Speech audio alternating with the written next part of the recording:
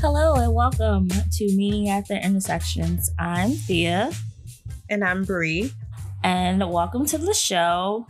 Before we start any conversation, we always like to check in with each other. So, Bree, what's bringing you energy and joy right now? I think good food this week has been giving me energy and joy. I really like cooking, and like cooking meals for other people is something that's really energizing for me. So I think cooking this week has been really fun. I just made some pasta, and then tomorrow, if it doesn't rain, I'm going to try to grill. So I'm excited for that. I didn't realize you had a grill. I should come over. What are you grilling? First of all, pull up. We making some steaks, some corn, some kebabs. It's happening. All right, I'm gonna pull up. I'm gonna meet you at the bottom of the hill.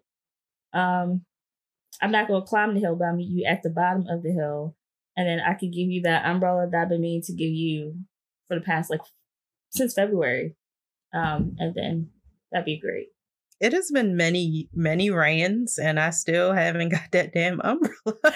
So that might work out. Actual rain. Monsoons have happened. And every time I look in my storage closet, I'm like, wow, this umbrella is still in my home and it's not mine. You know, at least you got something to remind yourself of me in your house. Okay. Well, I'm going to check in. What is bringing me energy and joy? I would say baking, which is the sister of cooking.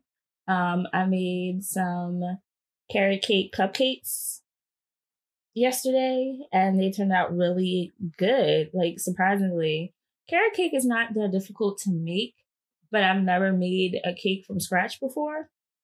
So that was an experiment. I truly enjoyed it.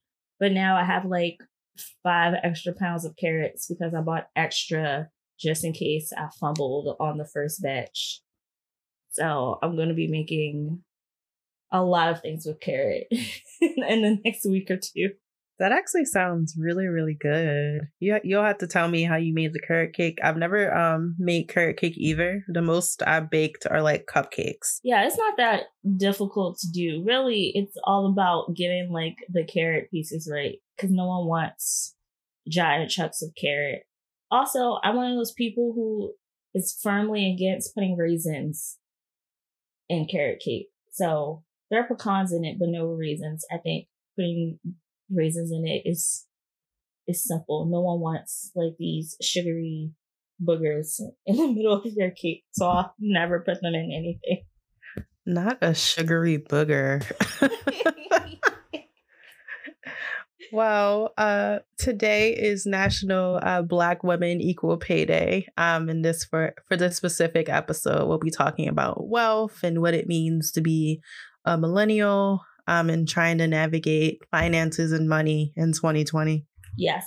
So before we dive in, let's hit you with some facts. So some good news. 64% of Black students earning bachelor's degrees are women. And small businesses founded by Black women have grown by 164% since 2007. And all these facts I pulled from a Forbes article. And I have some sad news. So Black women have had to work an additional 7.5 months this year on top of the 12 months they worked last year, just to make as much as their white, non-Hispanic male counterparts in 2019. And the second fact is that Black women lose out on roughly $1 million of income over an entire career. So we can see that there is definitely a need for a Black women equal pay day. Definitely. It's all about advocating for us as Black women to get paid what we earned and what we owe or owned, So to structure our conversation, we decided to ask each other questions about money. Just to give a little background on both of us, we're both Black women. We both have bachelor's degrees. Bree has her master's. I'm currently in the process of earning mine. We both have what would be considered office jobs or white collar jobs.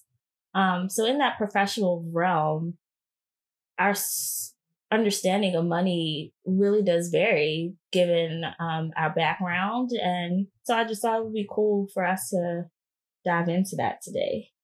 Yeah, I think that my relationship to money has changed. Like I literally finished school right when the pandemic started in May. That's when I finished school. And at that point, I had never made anything over like 11.25 in my whole life. So I was used to making minimum wage. And now transitioning into working like a full-time job where I'm getting paid pretty well. Um, it was a lot to, I think, cope with. Like the first time I got my paycheck, like a real adult paycheck, I was like, wow, like I can't even believe that I just like earned this amount of money. Like, what do I even do with that? Yeah, I also understand that feeling. Coming from a working class background, when I graduated from undergrad, immediately I was making more than my parents ever did in their lifetime. So it was definitely a shock to me to earn that much and to try to delve into things like health insurance through your employer, which that's something my parents never experienced, and paying into a pension, which is becoming more and more uncommon, but that's something that I get through my employer. So trying to navigate those different changes without um, familial support can be very difficult. So, Bree, what's your first money memory? Like, what's the first time you've thought about money as a concept? I remember it being my birthday, and I was pretty young. I think I was like 6 or 7, and my grandma would give me like money in a card, so like $20 or $40, whatever she could put at the time. And I remember I was so excited to like go to the store and like buy something for myself. So when I was young, I was like, oh, money is an exchange. Like if I have money, that means I can get the things I want. Like at the time, I wanted like a candy bar or something. But I just knew that when I wanted these things, my mom would buy it for me. So up until that moment, I didn't know that like I could have money all on my own to buy the things that I want. I thought it was just like magic, like adults just had money. Yeah, I definitely get that magical thing. Like growing up and hearing, you got McDonald's money, you got money for that. So when I don't know how it was, but I had to be in elementary school and I started to earn an allowance. And I realized that the more I saved this allowance, the more things I could buy. So when I did want something and my parents would say, you got money for that? I would actually have money for that. So that understanding of like savings and building wealth and what it means to like having more money equals more things and more things equal more power or more responsibility. That's where I first got that idea from. I think it's interesting that, I think we both learned at a young age that like money gets us the things we want, but the more money we have, the more like things we'll be able to buy. Um, it kind of drives home that like point about like materialism. So like the more money you get as a child, the more you save up, the more toys you'll be able to buy, the more things you'll be able to like access. Right. Exactly. Like that accumulation of things, like having more things made you more popular, made you more likable as a child. So we start to equate wealth with success, with being better than everyone else. I could get on my soapbox and talk about how harmful capitalism is to young No, children. Start it. Pop off. like the idea that at a young age we already know that like if we have money, we're able to access things that other children don't have, or it makes us like feel that like we're better than other children. Like I have a brand new Barbie house. My friend doesn't have a brand new Barbie house. Like I feel like I'm a little better than him and a little better off.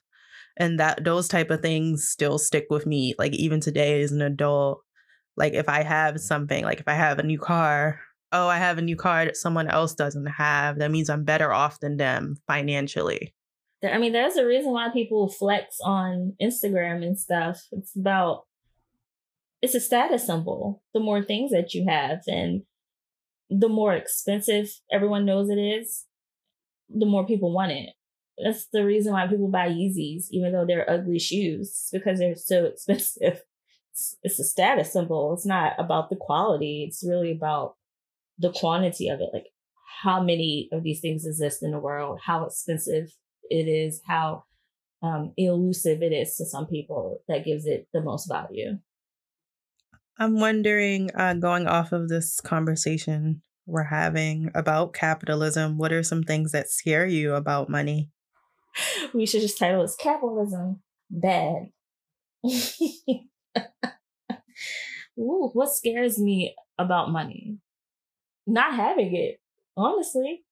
Like I said, I grew up poor. Well, I'm not going to sugarcoat it. I grew up poor. I grew up the type of poor that is like, no one wants to like talk about, like that type of poor. And so because I know what it's like to not have money and that understand that like scarcity and that sense of desperation that comes from not having money, not having it is a big concern to me. I remember when I first got my bank account when I was 18, I put every little penny I earned into that savings account. And will only buy like the necessities because I'm so uncomfortable with the lack of money. And it takes me a long time to purchase things. I am not an impulse buyer. I am the type of person who will bookmark an online shopping cart for months and just like look at it periodically to really make sure. Is this what you want? Are you sure? Because once you spend it, it's gone. So yeah, that fear really dictates how I think about spending my money. What scares you about money? I would agree. Like having a scarcity of it or like not having enough.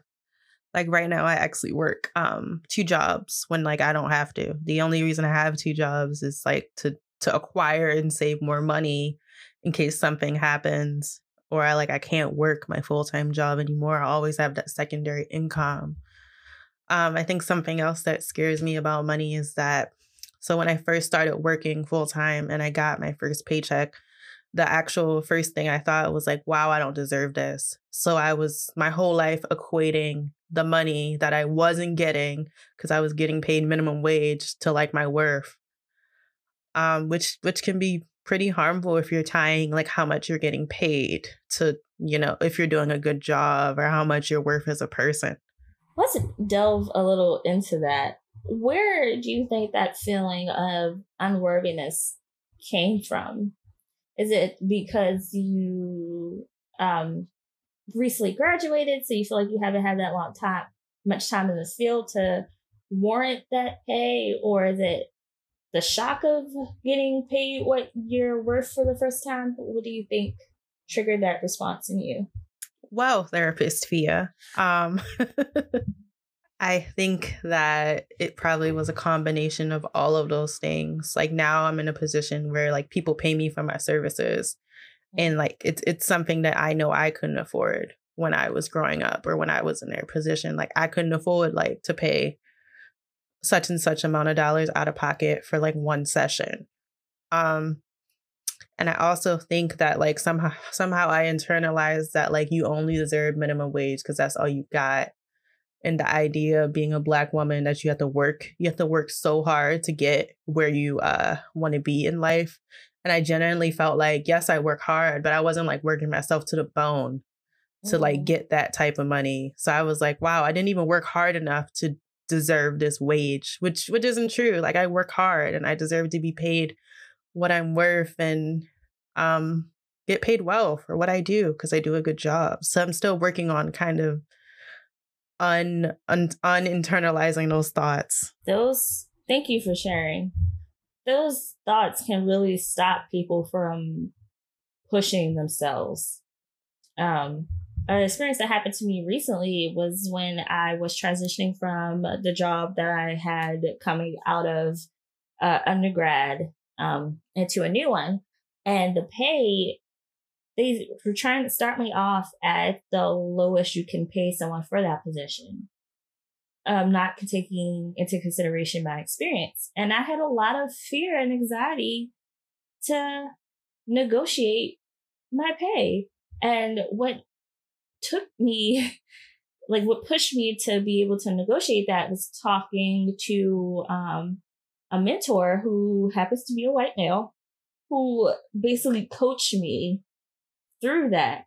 And hearing your story, it made me think like, wow, if I didn't have this person who has privilege over me in society push me and coach me through this negotiation, I don't think I would have been able to do it. And it's just like, where did I ever get that message that says, don't negotiate for your pay? They're not going to pay it. You know, that negative self-talk where we are out here earning all these degrees and accolades and certificates. But when it comes down to earning from those accomplishments, we're so afraid to demand what we want. I think for me, it always boils down to if I advocate for myself, the employer is going to say no, and then I won't have a job, and then I'll be further in debt, and then I'll be poor. Like my head like jumps to that place. That's totally not unrealistic. Because people can fire you for any reason. Like people get fired just for having locks. So you think they won't fire you for negotiating your contract? It's rough out here in the workforce being a Black person, because I think you have to be aware of all these different factors and how the people in the room are going to perceive you. Because they could easily not see it as you negotiating your contract. They could easily say, oh, you're just an angry Black person. You're being really ungrateful. Right. I don't know. For me, when I was doing my most recent job search, I would think, have the confidence and arrogance of a white male. Like, you know what you're doing. Your resume speaks volumes and you're gonna kill it. And that kind of helped me to like have that kind of confident air about myself. It's like, well, yeah, I could get fired from this job, but they'll miss me because I have the skill set that they need. So it's a very complicated situation because you want to advocate for yourself and not be a pushover, but you don't want to be perceived as angry or combative or difficult. Yeah, I think this also intersects with something else we're probably going to spend more time talking about in the upcoming weeks, is being a Black person and existing in like white spaces. Because some of this is coming from having to exist and work in white spaces where they tell you, oh, you're a dark-skinned Black woman, like you're not worth it. Indirectly, you're getting told that every day, even though you're working harder than every white man in the room. So I think some of this is societal and some of this is also like working personally in spaces with other white people who you know are getting treated better than you and who you know are getting paid more than you. Right. And then the question of, well, what do I do about it? I know what's happening. I don't know where to turn to. I think I like what you were saying though about advocating for yourself. I think it's important to always advocate for yourself and negotiate your wages, and don't be afraid to do that, because we've been conditioned for so long to not believe in what we're worth that we're even scared to approach it and fight for the things that we deserve in life.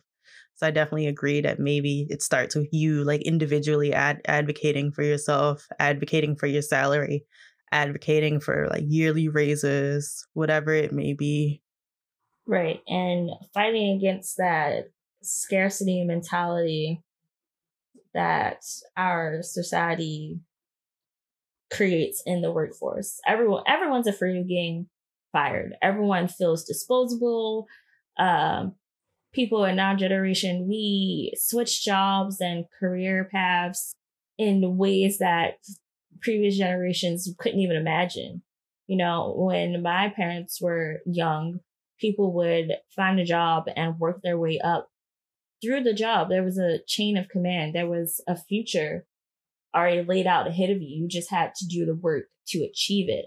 But now there's no such thing anymore in a lot of companies. There's no clear linear path to success. There's no top level. It's just a whole bunch of bottom levels. So because of that, it breeds competition, and that makes people even more wary to fight against those stereotypes in the workplace, to fight against their own fears and doubts, because people feel like, well, I have a job and that's enough. Especially now, you know, we're heading into a recession, and things are becoming more and more difficult, and those wealth disparities are becoming more and more apparent every day. I think also recognizing that we're both, you know, we're privileged in that we both have college degrees that allots us that security. So because of the type of degree I have, I could quit my job tomorrow and probably be okay because I have this degree that opens some doors for me. But other people who like don't have a college education might not have that safety net. So it might be hard and scary for them to transition to a whole other job. Yes. And, you know, I definitely am try to remember that when I feel like disparaged. It's like, well, you have your degree, you're getting another degree, you have work experience. Like I never earned minimum wage. Every job that I ever had, I earned more than the minimum wage. So I'm privileged in that I never had to like make a way with the minimum. And that shapes my perspective about these things. I'm wondering, because we're not all up in each other's finances, but like what is one money habit that we admire about each other? I admire about you that even when you were working like minimum wage, you always found a way to have like nice things and you take care of your things. You're the type of person who will invest in a product or equipment that is expensive, but you'll take good care of it so you can have it in the future. And I admire that because, you know, a lot of things are treated as disposable. Like, I'll get a new cell phone every year. I'll get a new laptop every year. I'll get a new gaming system every year. And you don't live by that philosophy. You're like, I'm going to keep using this until the wheels fall off type person. And I admire that a lot. You know, it's funny because I was just talking to a friend and like my iPhone is like overheating. I think because of the case. And my friend was like, just get a new one. Like when they come out with the iPhone 12, just get a new one. And I'm like, no, I had my iPhone 6 for like forever. Like I had it until the home button broke and I could not unlock it anymore. So now I'm like, should I even spend more money on a new phone? I don't need a new phone. It's fine. Does the newer iPhones even have like a physical home button on it? No, they don't. They don't. I just like, so I made the jump from like an iPhone 6 directly to like an iPhone XS. Like that is how long I had the iPhone 6. There have been like several iPhones without home buttons that came out before I got this one. That's real dedication. Like real dedication. What I admire about you is like your willingness to save, because I feel like in my life, like I'm just learning that, oh, I need to save money. Not that I didn't save before, but like I saved a lot more than I did before. Because like, what if something happens? What if I need to buy like a new furnace or a new refrigerator or all of these other things that come up? And you're a person that like plans a lot with money. So like, where is my money going to go when? When are my bills coming out? And then you also plan for like shit that you don't even think of. So like, what if like I need to go to work and the car is not working? Like, what do? I need to have money set aside for that. And I really admire that about you because it allows for you to have a little bit of space in your budget so you don't hit E every time something happens and you empty your savings account. Thank you. You know, there are some people in the world who give me a lot of flack for being tight-fisted, I guess, with my money. I prefer to say I'm a responsible consumer. And when it comes to like saving, I know that when I get my degree, I don't want to feel like I have to take any job just so I can make money or to like justify the cost of my degree. So currently I'm saving, I already finished saving for a car. So now I'm saving just in case I decide to take a break from working for a few months after I graduate. So I can do that as well. And I just love spreadsheets and planning where my money goes.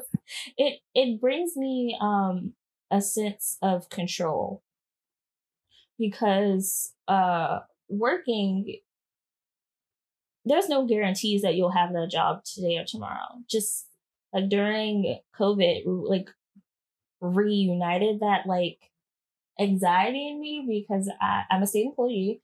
So budget cuts are happening and, you know, they're not giving any definite answers about like furloughs and layoffs. So it's all up in the air. And when I got that news, I was like, oh, let me save. Like, yeah, they can guarantee like, oh, the goal is to cut corners.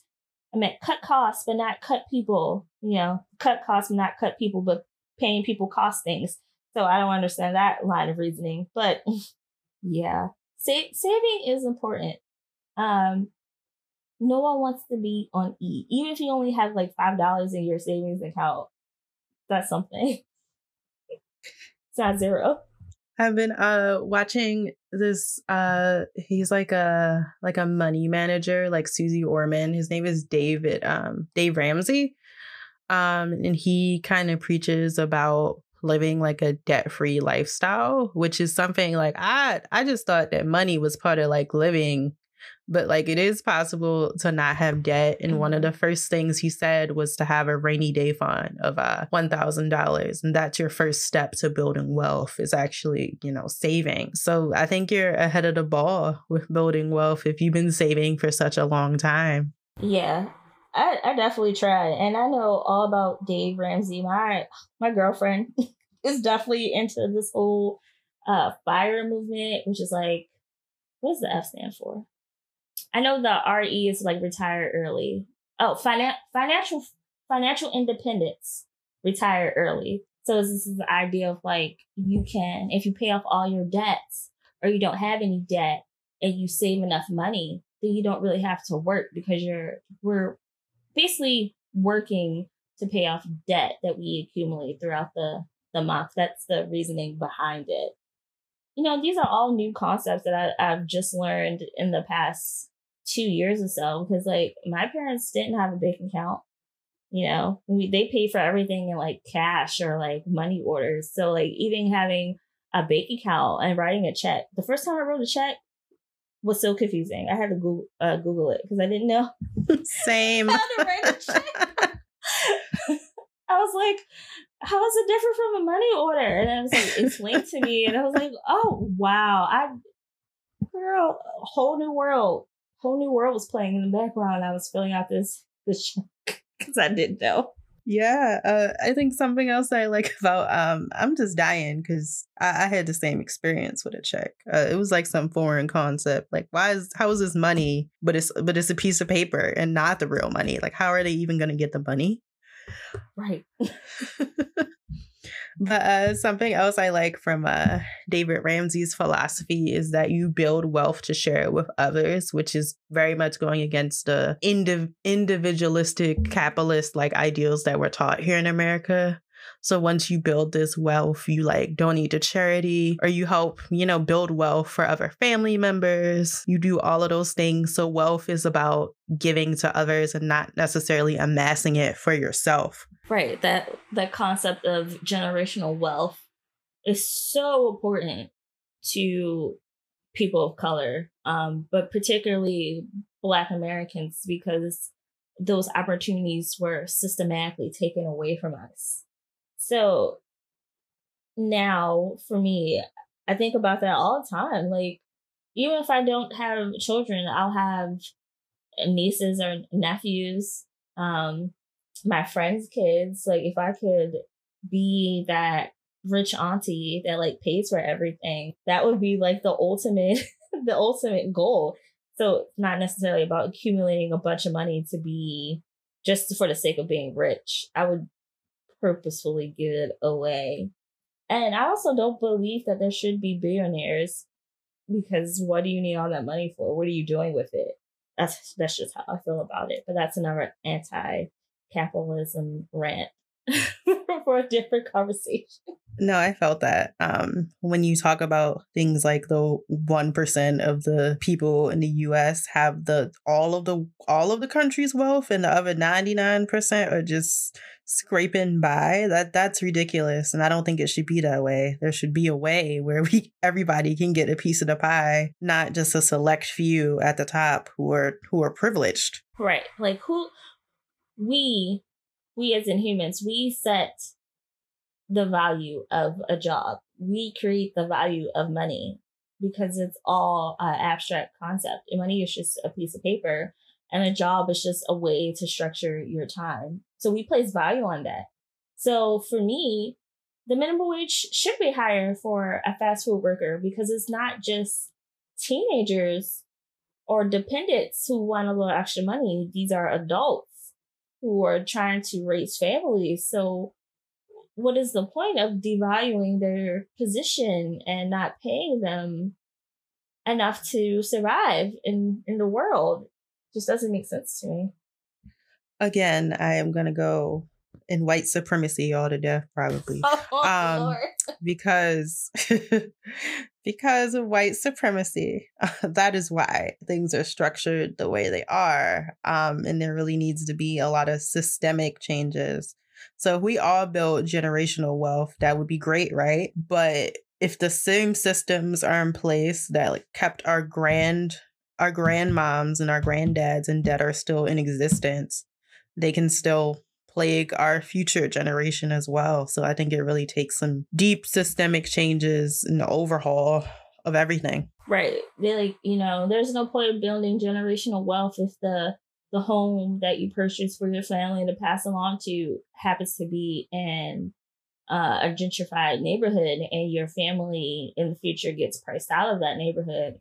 All that wealth that you built disappears. Or if you try to pass down a business and that a family grocery store, and then a chain comes in and that store becomes obsolete, again, that wealth is gone. So it's a twofold effort, like you were saying. It's both individual responsibility and societal responsibility as well.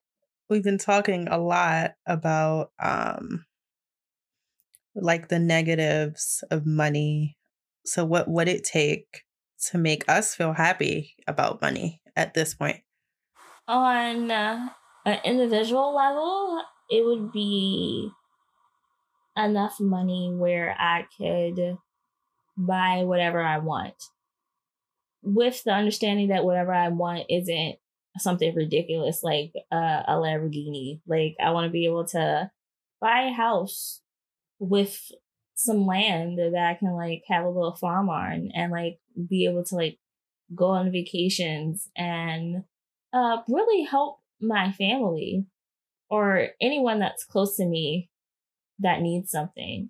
Or if I could like walk into a building and people are trying to pay a bill, and I'm like, I'll pay the bill for everybody, and everyone claps. Like, like just be able to take care of myself so I can help other people and not have student loan debt, because That right there is trash.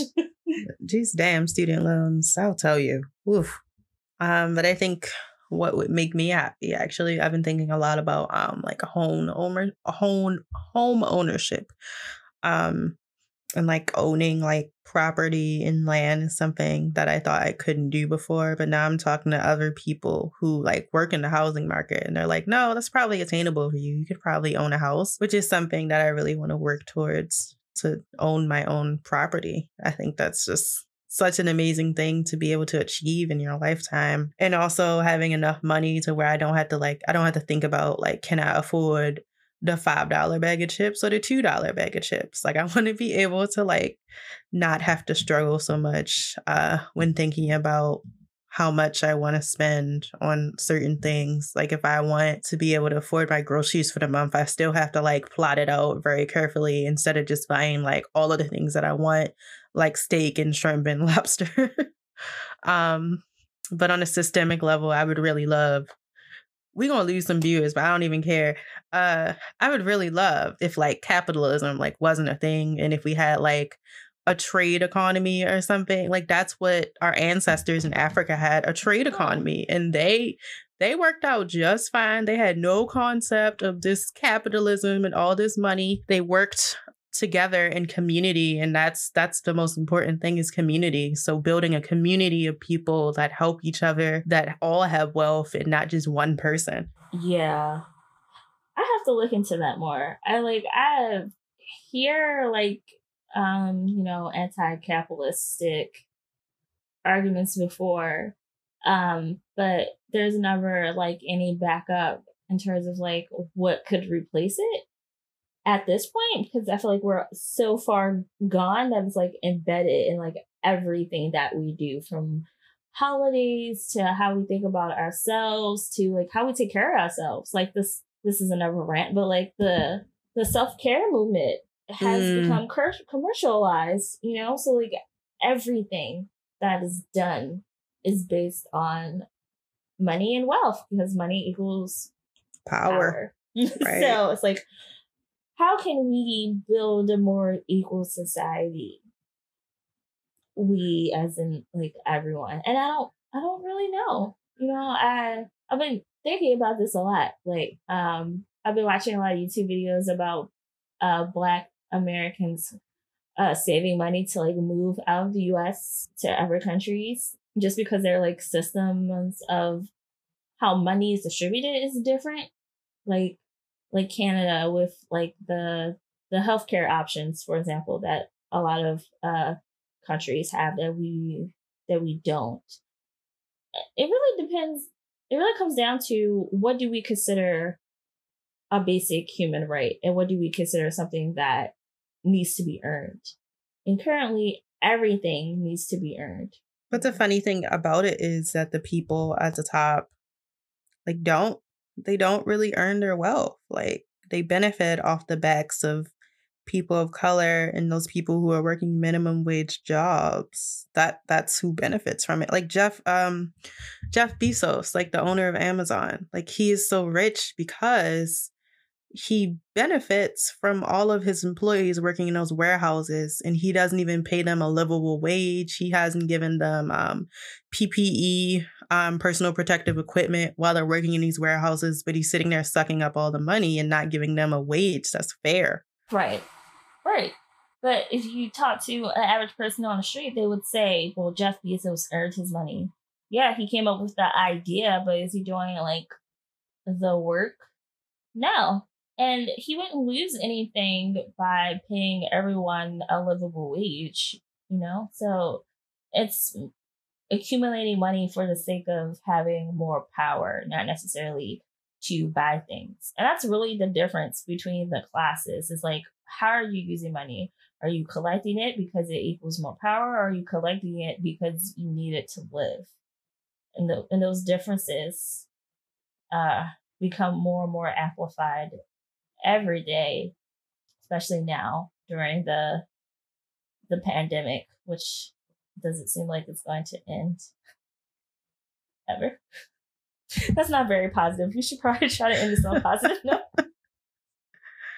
Well, what are some financial goals that we would like to work towards? I know I have a lot of them for myself, but I'm interested in hearing some of the things that you want to work towards with money. For me, I would like to have a year's worth of my salary saved away.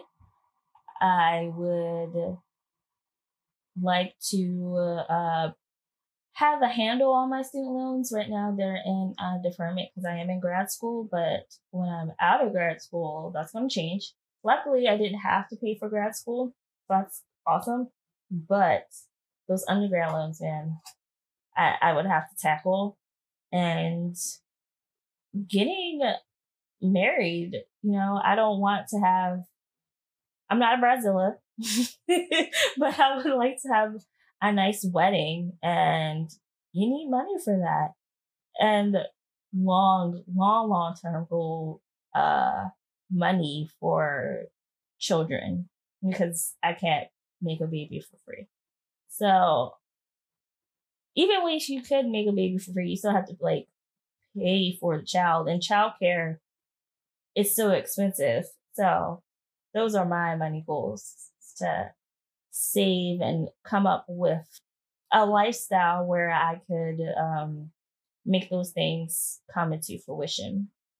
So I think my goals are I really want to own a home. So right now I'm paying down my student loans as much as possible, and then saving at the same time to be able to put 20% down for a home in the future. Definitely included in that is paying off my student loans, because I don't want to be paying nobody for 30 years just because I decided to get an education.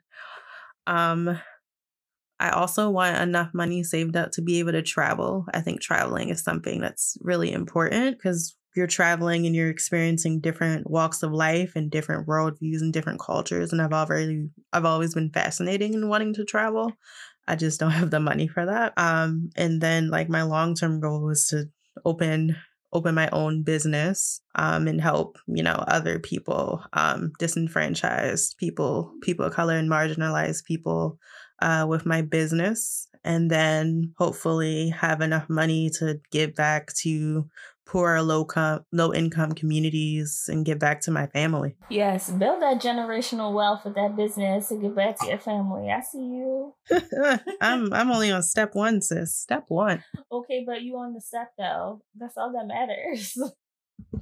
Facts. Okay, well, that wraps up today's episode about money. Bree, did you have anything else you would like to say? Yes. If you have any responses to what we said today, or you want to share your own experience with money, you can email us at meetingattheintersections@gmail.com. We are soon to have an Instagram page, which probably will be Meeting at the Intersections. If nobody stole the name, we don't know yet. And I look forward to dialoguing with you all and getting to know you all. So thanks for listening. And thank you for listening, and make sure that you continue to take care of yourself. Yes, be kind to yourselves, because you really deserve it.